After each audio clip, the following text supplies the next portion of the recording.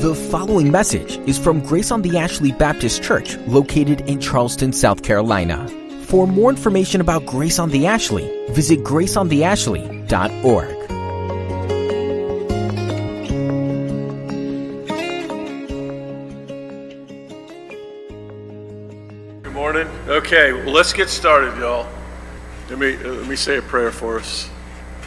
Pray with me, please. Yeah, Lord, we are very thankful for your gracious, loving kindness in Christ Jesus, for having all these years, Lord, promised your word, according to your word, that you would fix the problem in our lives, fix the sin that so easily besets us, Lord. And we're going to look at that today. Father, help us to lay hold of these things and take these things, take your word into our lives, Father, that it be changed and that we can bring it out to the world, be salt and light to the world, Father. And help us to see your heart in these things. That's our motivation, Lord. That's what we feed on. We feed on Christ. You're our source. You never run dry, Lord. We come to you.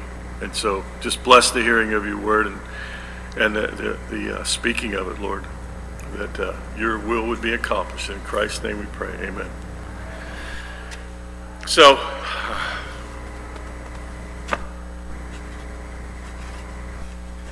we're going to be looking at Mark chapter 10, verses 35 through 45. The title of the lesson today is Descending into Greatness, or the greatness of being a slave. Jesus is on his way to Jerusalem, and they're talking about things, and this might sound like an echo today, because the Lord is working on communicating a very important spiritual truth to his disciples, and they're fighting against it, resisting what he is endeavoring to teach them. So if we're going to look back here at chapter 9, verse 33, and graciously Tina has brought that up on the board. Thank you. They came to Capernaum. This is back a couple of lessons ago. And when he was in the house, he asked them, "What were you discussing on the way?" But they kept silent, for on the way they had argued with one another about who was the greatest. Who is the greatest? And he sat down and he called the 12 and said to them, "If anyone would be first, he must be last of all." Okay? So he's ended his public ministry in Galilee. They're in Capernaum, and he's in the house, and he questions them. Okay? So we're just a few weeks removed from this teaching, this lesson. And they're soon going to be entering Jerusalem. And the subject of humility is being addressed again in today's lesson. It keeps coming up, the subject of humility. And this won't be the last time, sad to say. Subject comes up again during Passion Week.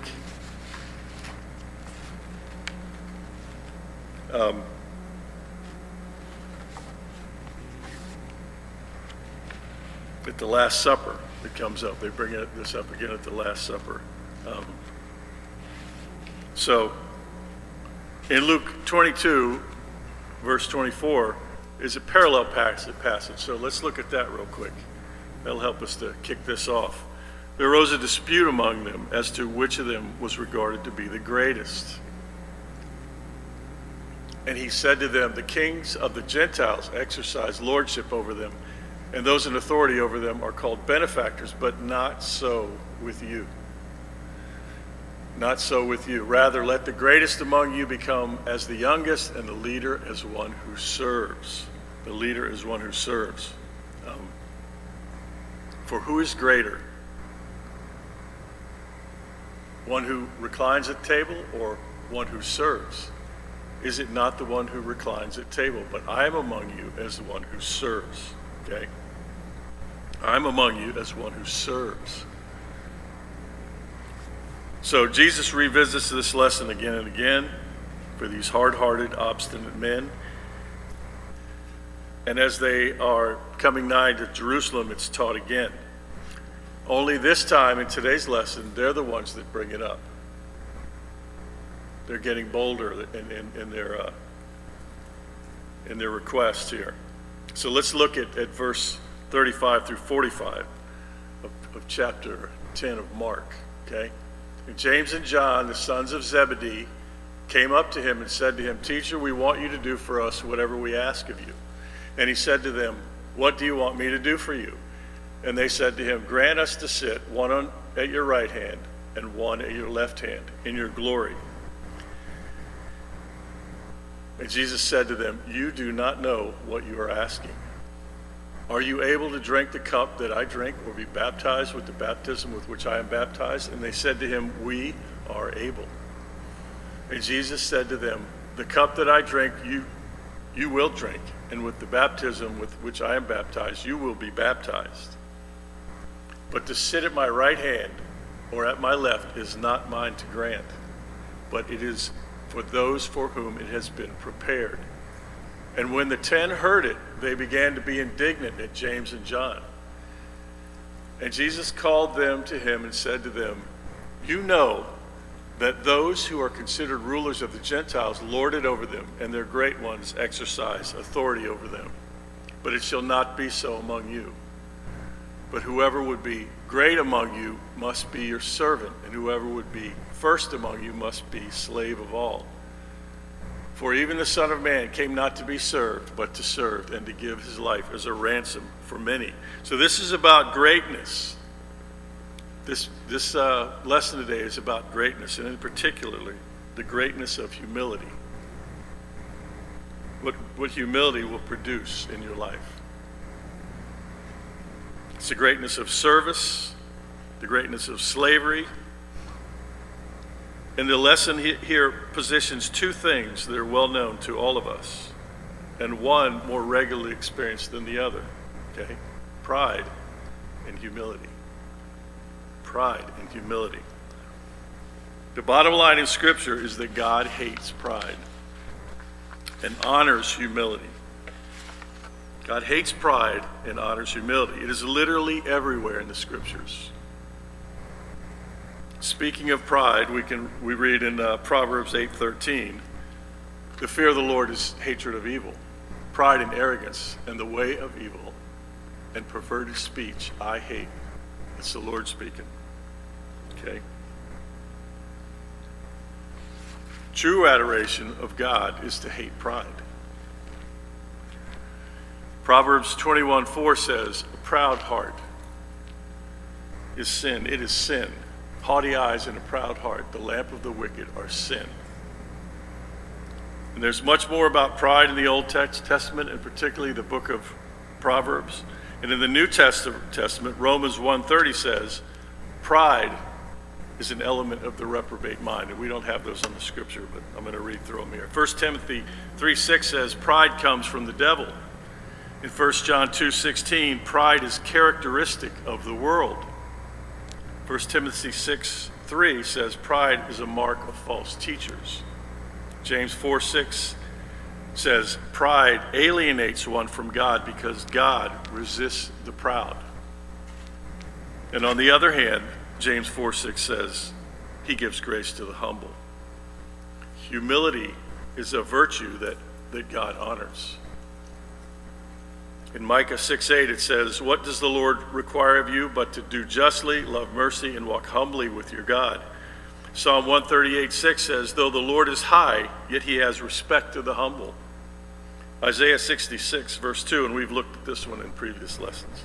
To this man will I look, even to him who is poor, contrite in spirit, and trembles at my word. All evidences of humility. In Psalm 10:17, the Lord says, the Lord hears the desire of the humble. And Proverbs 15:33 says, before honor is humility. So this is all over the Scripture, y'all. It's all over the Scripture. It's said over and over again. We need to hear it over and over again. That's why We're revisiting the lesson today. Jesus is revisiting this lesson with his disciples. Okay? So in the New Testament, we're told to put on humility, to be clothed with humility, and to walk in humility. But this is very tough.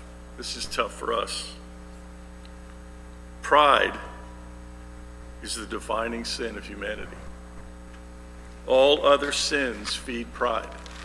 All other sins feed pride. All temptations, all solicitations to do evil of any kind, and every kind, are based upon self-gratification.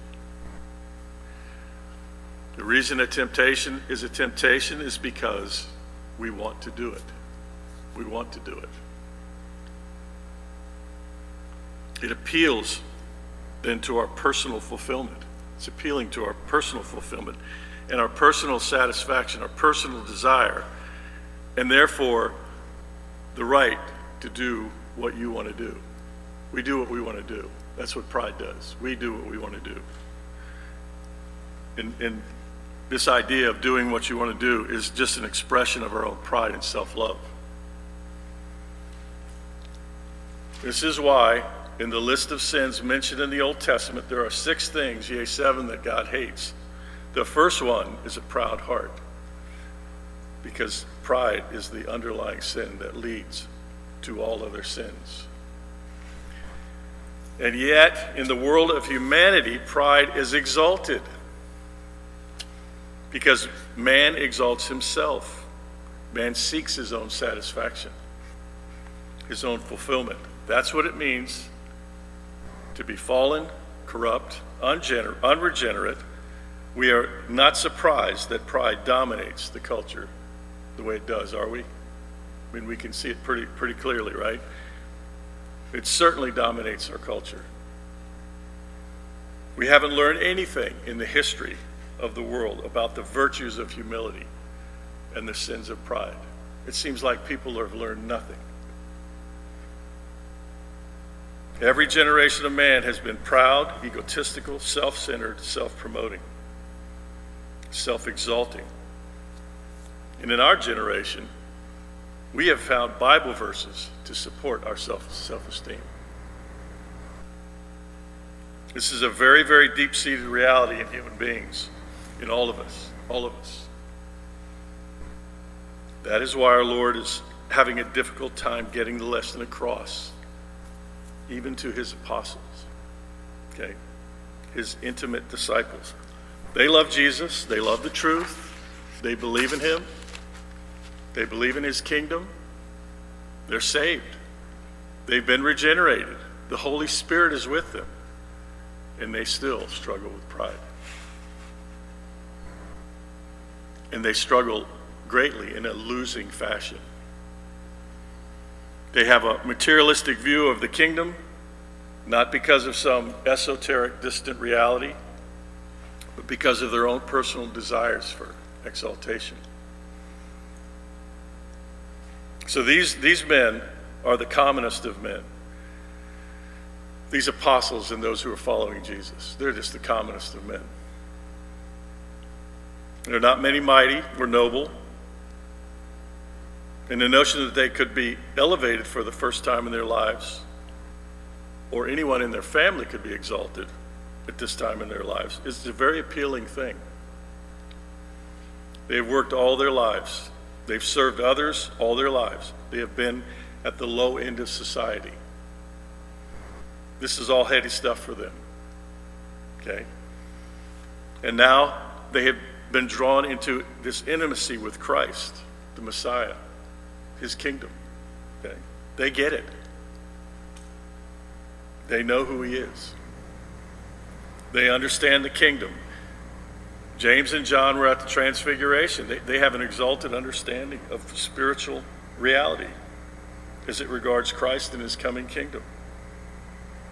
And instead of this developing humility in them, it has fed their inordinate remaining pride. Even though the Lord has said to them a principle that they should have well understood in verse 31, many who are first will be last, and the last first.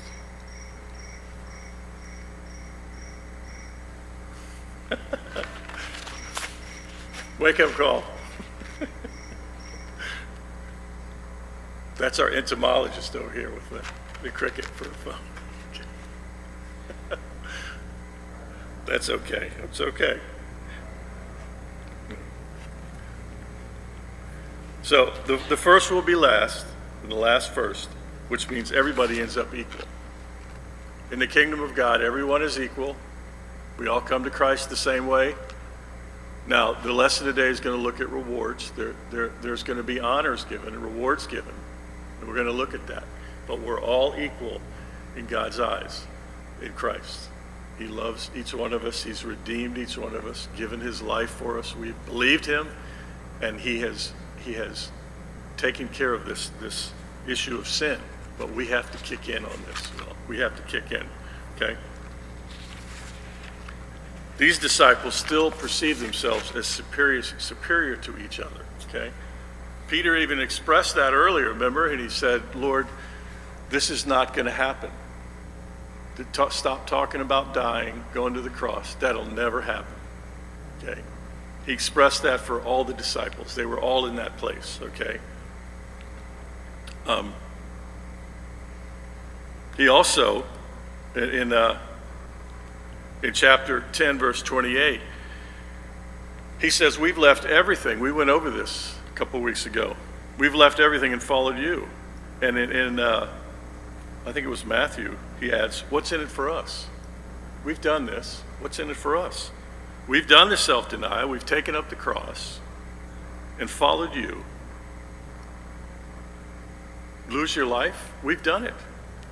What's in it for us? The pride is just deep-seated. They want glory, they want elevation, fulfillment, and satisfaction. And consequently, when Jesus talks about his own suffering, they push it away. They don't want to have anything to do with it. In chapter 8:31, he tells him he's going to die and rise. 9:31, he tells him he's going to die and rise again. Chapter 10:32, we looked at it last week. The same thing. We're going to Jerusalem. I'm going to be delivered, condemned to death, handed over to the Gentiles, and also rise from the dead. Now, this was bothersome. It was so bothersome to the disciples to hear this. They didn't want to discuss the details of this at all. Okay? They just wanted the issue to go away. They want glory, they want the kingdom, exaltation, because that's natural to human pride. No matter what our Lord had said up to this point, it doesn't seem to have penetrated even the three who saw his glory. James and John are the ones that come to him and ask this question. So Peter asks, what's in it for us? And here we see James and John who show up with this bizarre request. Okay. Pride dies very hard in the heart. Very hard in the heart. Okay, we're going to see that here. They should have known again from the Old Testament that God exalts humility. Abraham in Genesis 18 says, who am I? I'm the least. Isaac was willing to give his life even as a 14-year-old boy as an offering to God. That's as humbling as you can possibly get. Jacob says, I'm not worthy of the least of your mercies. Joseph weeps without bitterness over the betrayal that has come from his own brothers. A humble posture. Moses says, who am I that I should go and lead these people?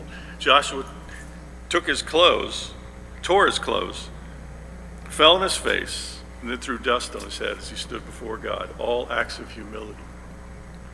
Gideon says, who am I? I'm the least. But the sweetest testimony, possibly to an attitude of humility, came from one of the great heroes of Judaism that these men should have well known about. Okay, it was David. In 1 Chronicles 29, David blessed the Lord in the sight of all the assembly, saying, blessed are you, O Lord God of Israel, our Father, forever and ever. Yours, O Lord, is the greatness and the power and the victory and the majesty.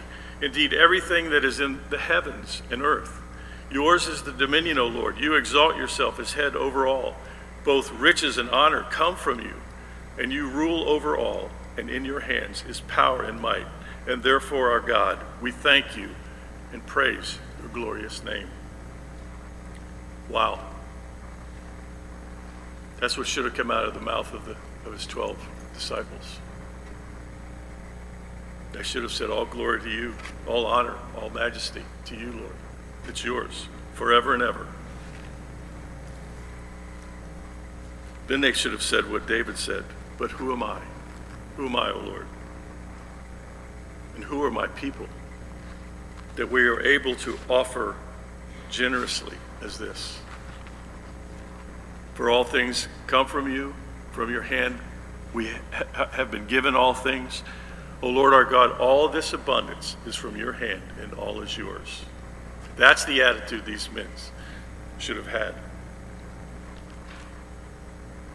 That's the kind of humility that becomes heroic. Heroic. And every one of those names just mentioned are in the 11th chapters of Hebrews, the Hall of Faith. Now, other men of humility could be added from the Old Testament. Josiah, Ezekiel, Isaiah, Jeremiah, many more. They're all through the Old Testament. And then comes John the Baptist, the last of the prophets, who is not worthy to baptize Jesus and says, I am not worthy to even untie your sandals. And he must increase and I must decrease.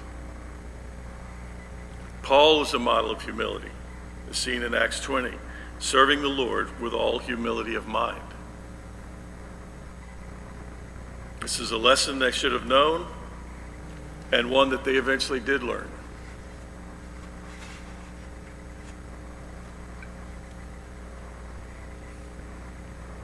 But it's not easy. And it's not easy for us either to learn humility. It's just not easy. So as we look at our text, there are two possible paths to greatness that are addressed. The first is the path of self-promotion. The path of self-promotion. And the second is the path of self-denial.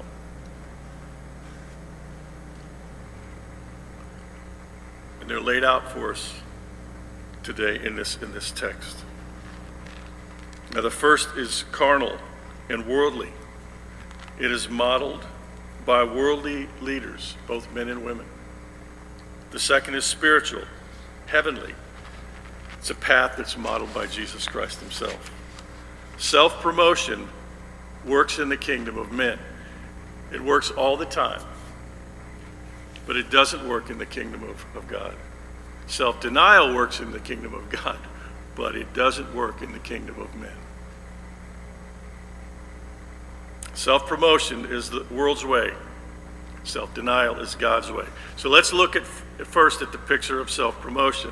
So we see James and John coming to Jesus and making their request.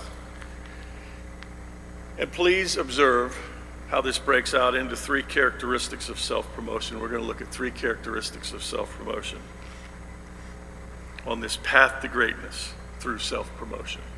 First of all, it is motivated by self-ambition. Selfish ambition. Verse 35 of Mark chapter 10. When James and John, the sons of Zebedee, came up to him and said, Teacher, we want you to do for us whatever we ask for you.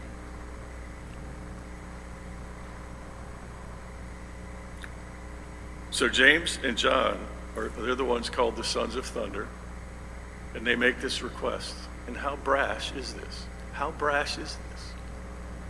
Give us whatever we ask of you. Okay. These guys are part of the inner circle, the most intimate of Jesus' disciples.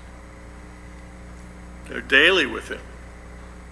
And they think they have gained enough ground because of this intimacy and during their private conversations with Jesus. And they're at the Transfiguration.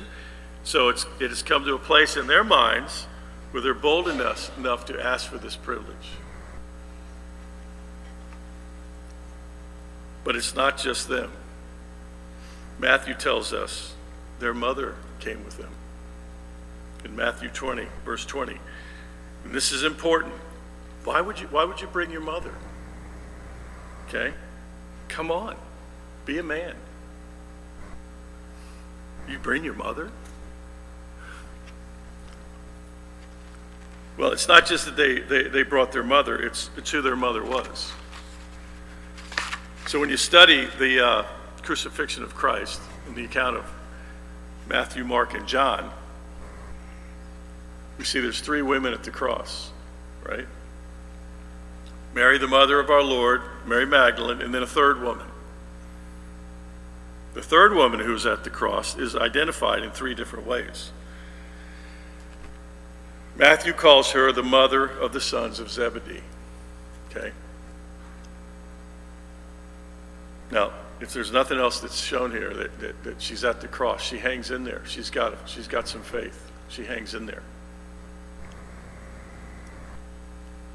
Mark calls her Salome. So that was her name. And then in John, she's called the sister of Jesus' mother. So their mother is Jesus' aunt. James and John are Jesus' cousins. So now we've got a family deal going on here.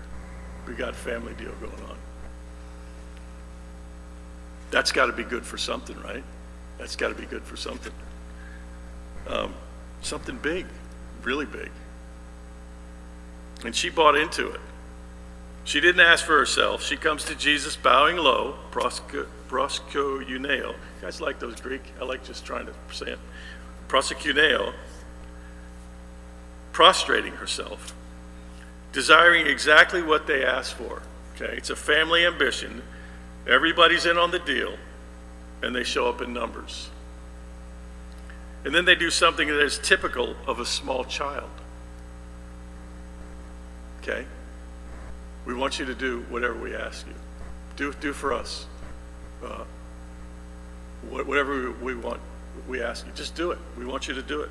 Okay, that's what a small child does, right? Okay? You folks with children, if your children ever come to you and wanted you to say yes before they ever told you what they wanted? Who said that? Somebody said that. Yeah. Okay. Please say yes, Daddy. Please say yes. Please say yes. Okay? About what? Well, I'm not going to tell you. Just say yes. Just say yes. Okay? It's really kind of immature. It's very immature, actually. Okay? What they're doing here, they're asking for carte blanche. They're asking for a blanket approval. And then we'll tell you what we're going to do. And of course, the fear is that if they tell him what they want, there's not a chance he's going to give it to them. So they're just bypassing that fear, go right to the question. Okay? So if they can pile up and play all these cards, the aunt, the cousin, just give us what we want, okay? Maybe you'll get emotional and you'll say, sure, do whatever you want. It's very presumptive, very presumptive. So Jesus responds, what do you want me to do for you? He wouldn't give them blanket approval, okay? The Lord's not going to give them blanket approval. They've got to explain themselves, okay? And collectively, they said to him, grant that we may sit one on your right and one on your left in your glory. Wow, this is just so brash, really brash.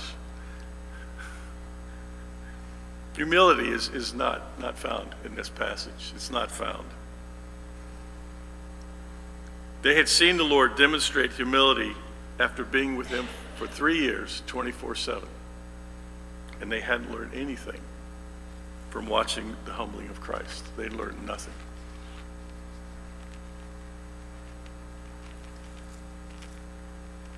And here they are, this sinfully bold, brash, and ambitious little group. It's ugly and it's unloving. Why is it unloving? Because they never think of the fact that they are deliberately and purposefully excluding all the other disciples. They want to be first. They want to be right up there with him. Everybody else can sit behind him. I don't even think they're thinking about that. Just give us the seats. They're excluding all the other disciples. We're supposed to live with those we love and those we work with and those we encounter.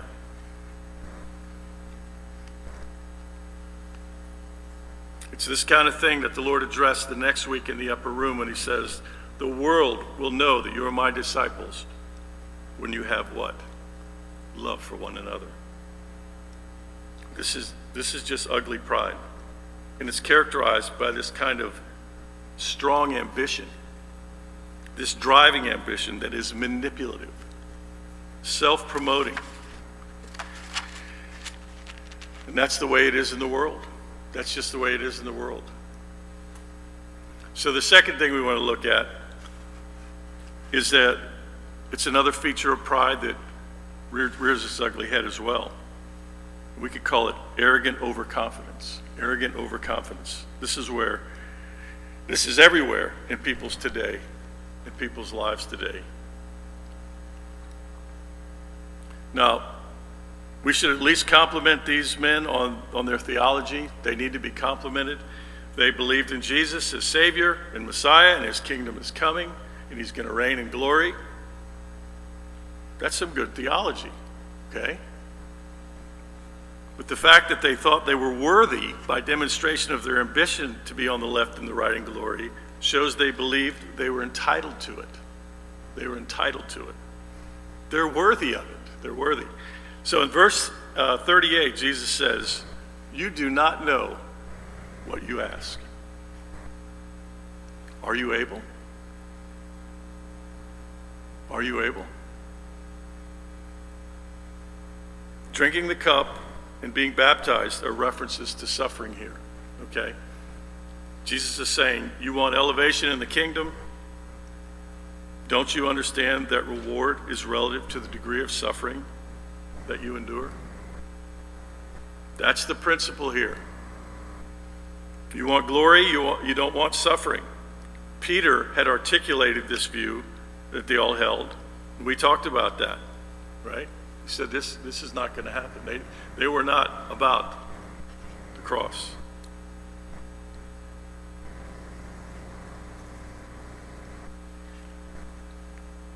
They should have known what the scriptures have said, but they didn't want any suffering for him, and they didn't want any suffering for them.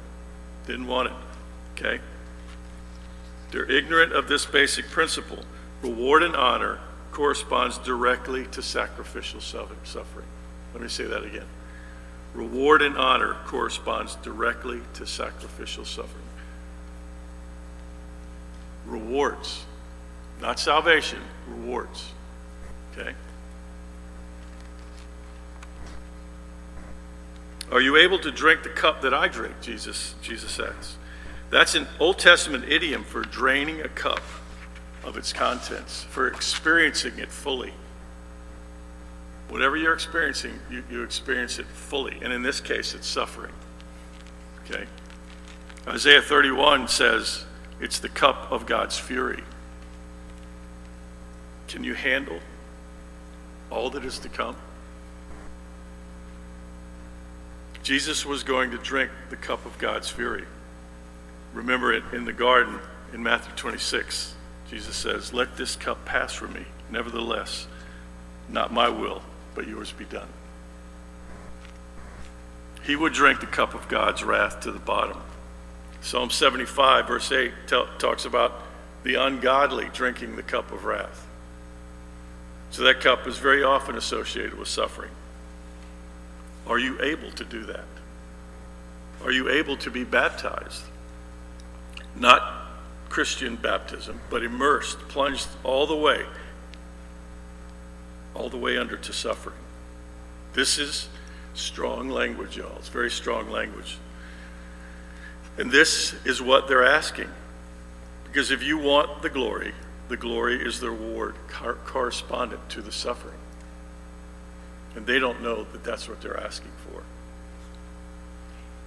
Now, their response to Jesus' question is ridiculously overconfident, even arrogant. Again, here's where they're a little arrogantly overconfident. Okay. In verse 39, they said to him, "We are able." Whoa. It's like Peter in Luke 22. He says, "Lord, I will never betray you. I'll never betray you." And then he goes and does it. But he just goes and does it. It's an overestimation based on pride. It's arrogant overconfidence. It's ugly. And of course, they couldn't handle it. Even if they said they could, but they didn't. The scripture tells us they smote the shepherd and everyone fled. They ran for their lives. Okay, they ran for their lives. But our Lord's answer to them is gentle. In verse 39, Jesus said to them, "The cup that I drink, you will drink. And with the baptism with which I am baptized, you will be baptized." You will have it. You will have what you ask for. That's prophecy, y'all. He's prophesying there. For James, he's the first martyr. For John, he's the last martyr. In John's case, he was rejected, exiled, an old man. He suffered a slow, agonizing death. James had his head cut off soon after the resurrection. Quick. It was over. Okay? Jesus said, "You will," and they did because of the gospel. But even so, in verse 40, "But to sit at my right hand or at my left is not mine to grant, but it is for those for whom it has been prepared." And Matthew 20 adds, "By my Father, by my Father." Jesus is indicating his condescension here by saying, "It is not mine to give. This is for the Father to give to those for whom it is prepared for by him." So who will sit at the right hand and left hand? No one knows. I don't know. No one knows. But it will be interesting to see when we all get back for the millennium. We're all going to come back for the millennium. It's going to be very interesting, won't it? Here our Lord embraces his submission to his Father in his incarnation. The glory seats are his Father's to give. Only God knows. Okay? But you don't get it by asking for it. We know that we can see that. Wow. These two seem maybe a little more carnal than the rest in doing this, don't they? Well, in verse 41, "And when the 10 heard it, they began to be indignant at James and John." They'd gotten preempted. Okay? They thought they were getting cut out of the deal. They got indignant. And this is the third aspect of looking at pride, and it's ugly competitiveness. Ugly competitiveness. In the world you have sinful, self-promoting, arrogant ambition, and then on top of all that, you have the spirit of competition. And that spirit wants to climb on everybody else's neck. They're having a hard time humbling themselves, these men. But our Lord is very kind to them. Okay? In verse 42, the lesson begins. It's a crucial lesson. It's a decisive lesson. He says, "Guys, let's start with something you know. Let's start with something you know. You know that those who are considered rulers of the Gentiles lord it over them, and their great ones exercise authority over them." Okay? He's saying, where did you learn this? You know this. Where did you learn it? Okay? Where did this come from? It's from ancient times. Every ruler that's ever lived has lived like this. All practice katakurio, okay? Lording it over others. Lording it over others. Very strong word. It's to gain mastery, to subdue, to function as a despot. as an autocratic ruler. They want to climb on top of everybody else so that everyone serves them and honors them, respects them, and does what they want. The hoi megaloi, the big shots. They exercise authority and display their power. The world is filled with these types of people. These are just people. And the more corrupt they are, the more unscrupulous they are, the more likely they are to claw their way to the top. Listen to this, though. Here's their downfall. And we could talk about this all day long. I had to throw this in. This is a real thought provoker here. A virtue can't sustain the fight. A virtue by itself cannot sustain the fight because they can't completely sell their souls. They won't do it. None of us will do it. We can't do it. Christ did it. We can't do it.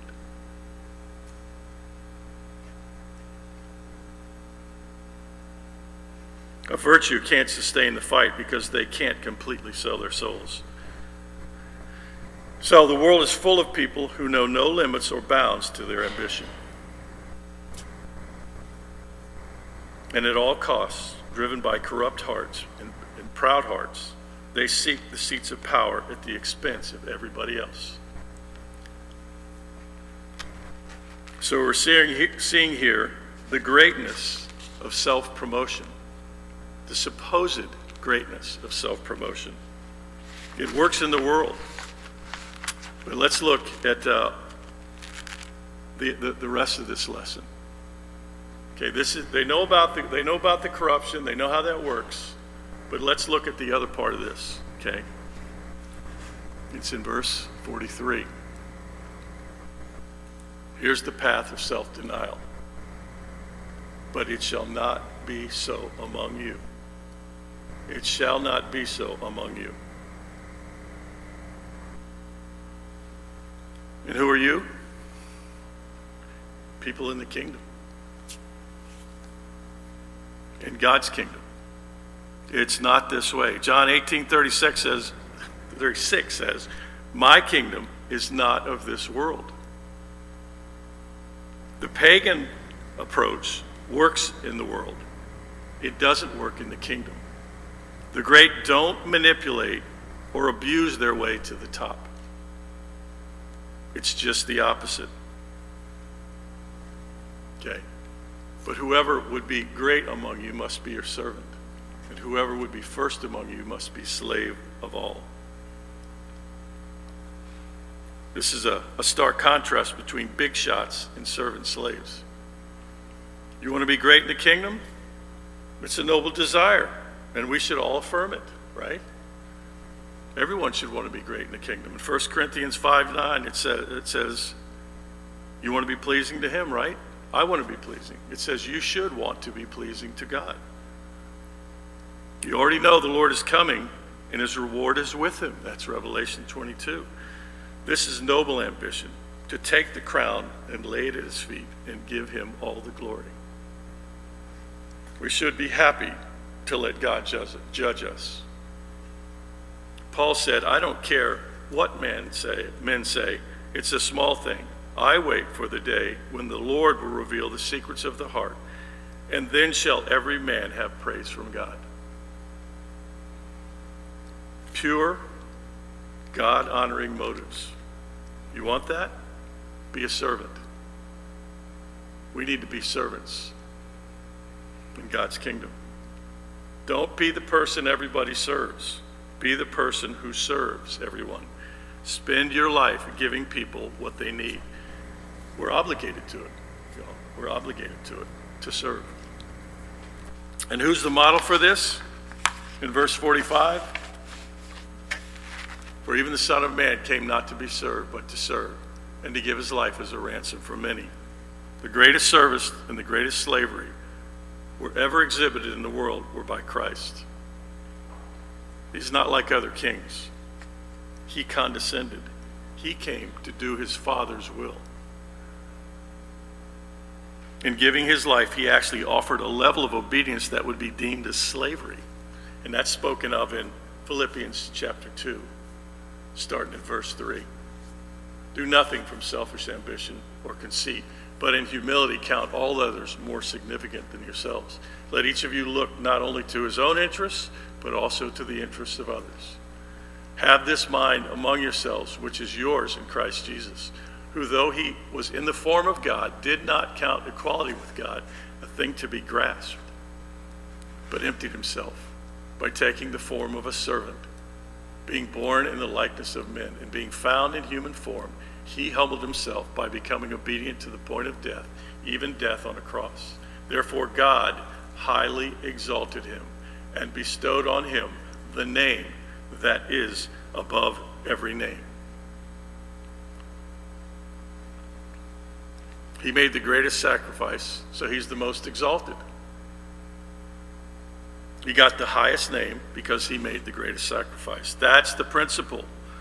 The greater the sacrifice, the more the glory. That's Christ. That's the model. That's our model. You want greatness in the kingdom? It's correlated to your selfless serving slavery on behalf of others in sacrifice. And what was the sacrifice Christ rendered? In verse 45. Again, we see in verse 45, he gave his life as a ransom for many. And a ransom is the price paid for the release of a slave. They need to be set free. They need to be rescued.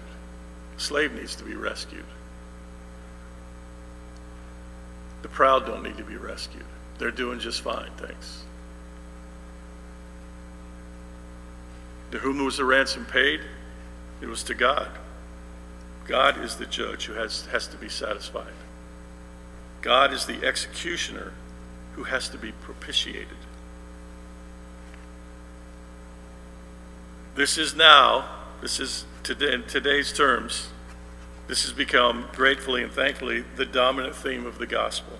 That Jesus is the ransom, Jesus is the substitute. Jesus dies a substitutionary death on behalf of sinners. The pride of sin had to be paid in full to God, to his divine justice.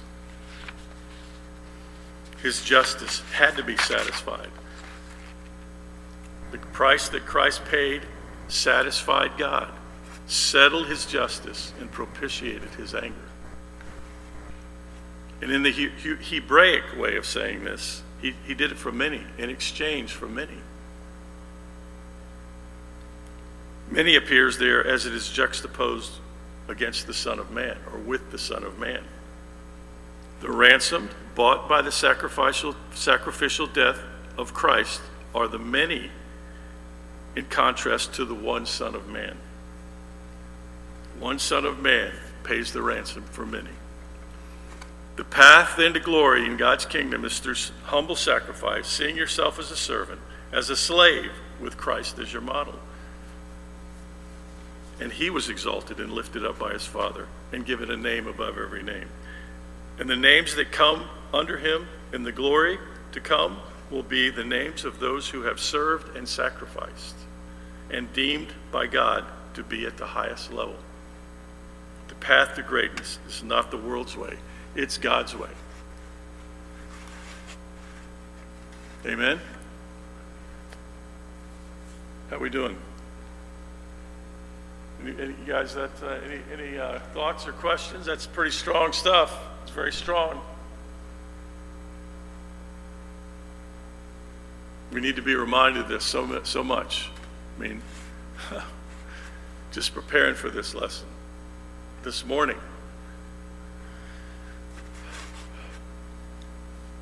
But God is faithful. He's very kind to us. He's been very kind to us in Christ Jesus. And he always will be, even when we get in tough situations, especially because we're doing it for him. We're serving him.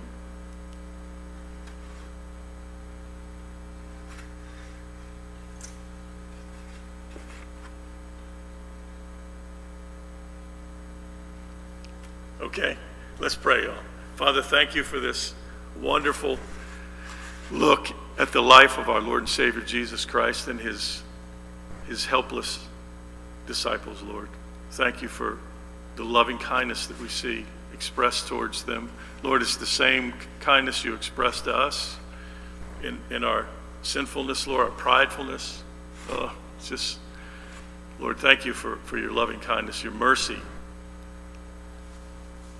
Father, and your grace, Lord. Help us to receive these things, to receive your word, and strengthen us to do your will, Father. Strengthen us according to your word, according to Christ, the sacrifice that served us, each of us, Lord, that is the way, not only is the way into the kingdom, but you sustain us through these difficult times in the world, Father. It's a difficult time right now. Father, help us to be willing to look into the lives of others and be ready to serve so that your name is glorified. The name of Jesus, which is the name above every name, Father, is seen not by the eyes, Father, but by the hearts of men. The work that you do in the lives of men to regenerate them, Father, to save them. We know this well, Father. We thank you for it. Bless the service now, Father, the preparation of your messenger, our pastor, that we would hear and be changed by this word, Father, that you've given to us, and then take it into the world. It's in Jesus' name we pray. Amen.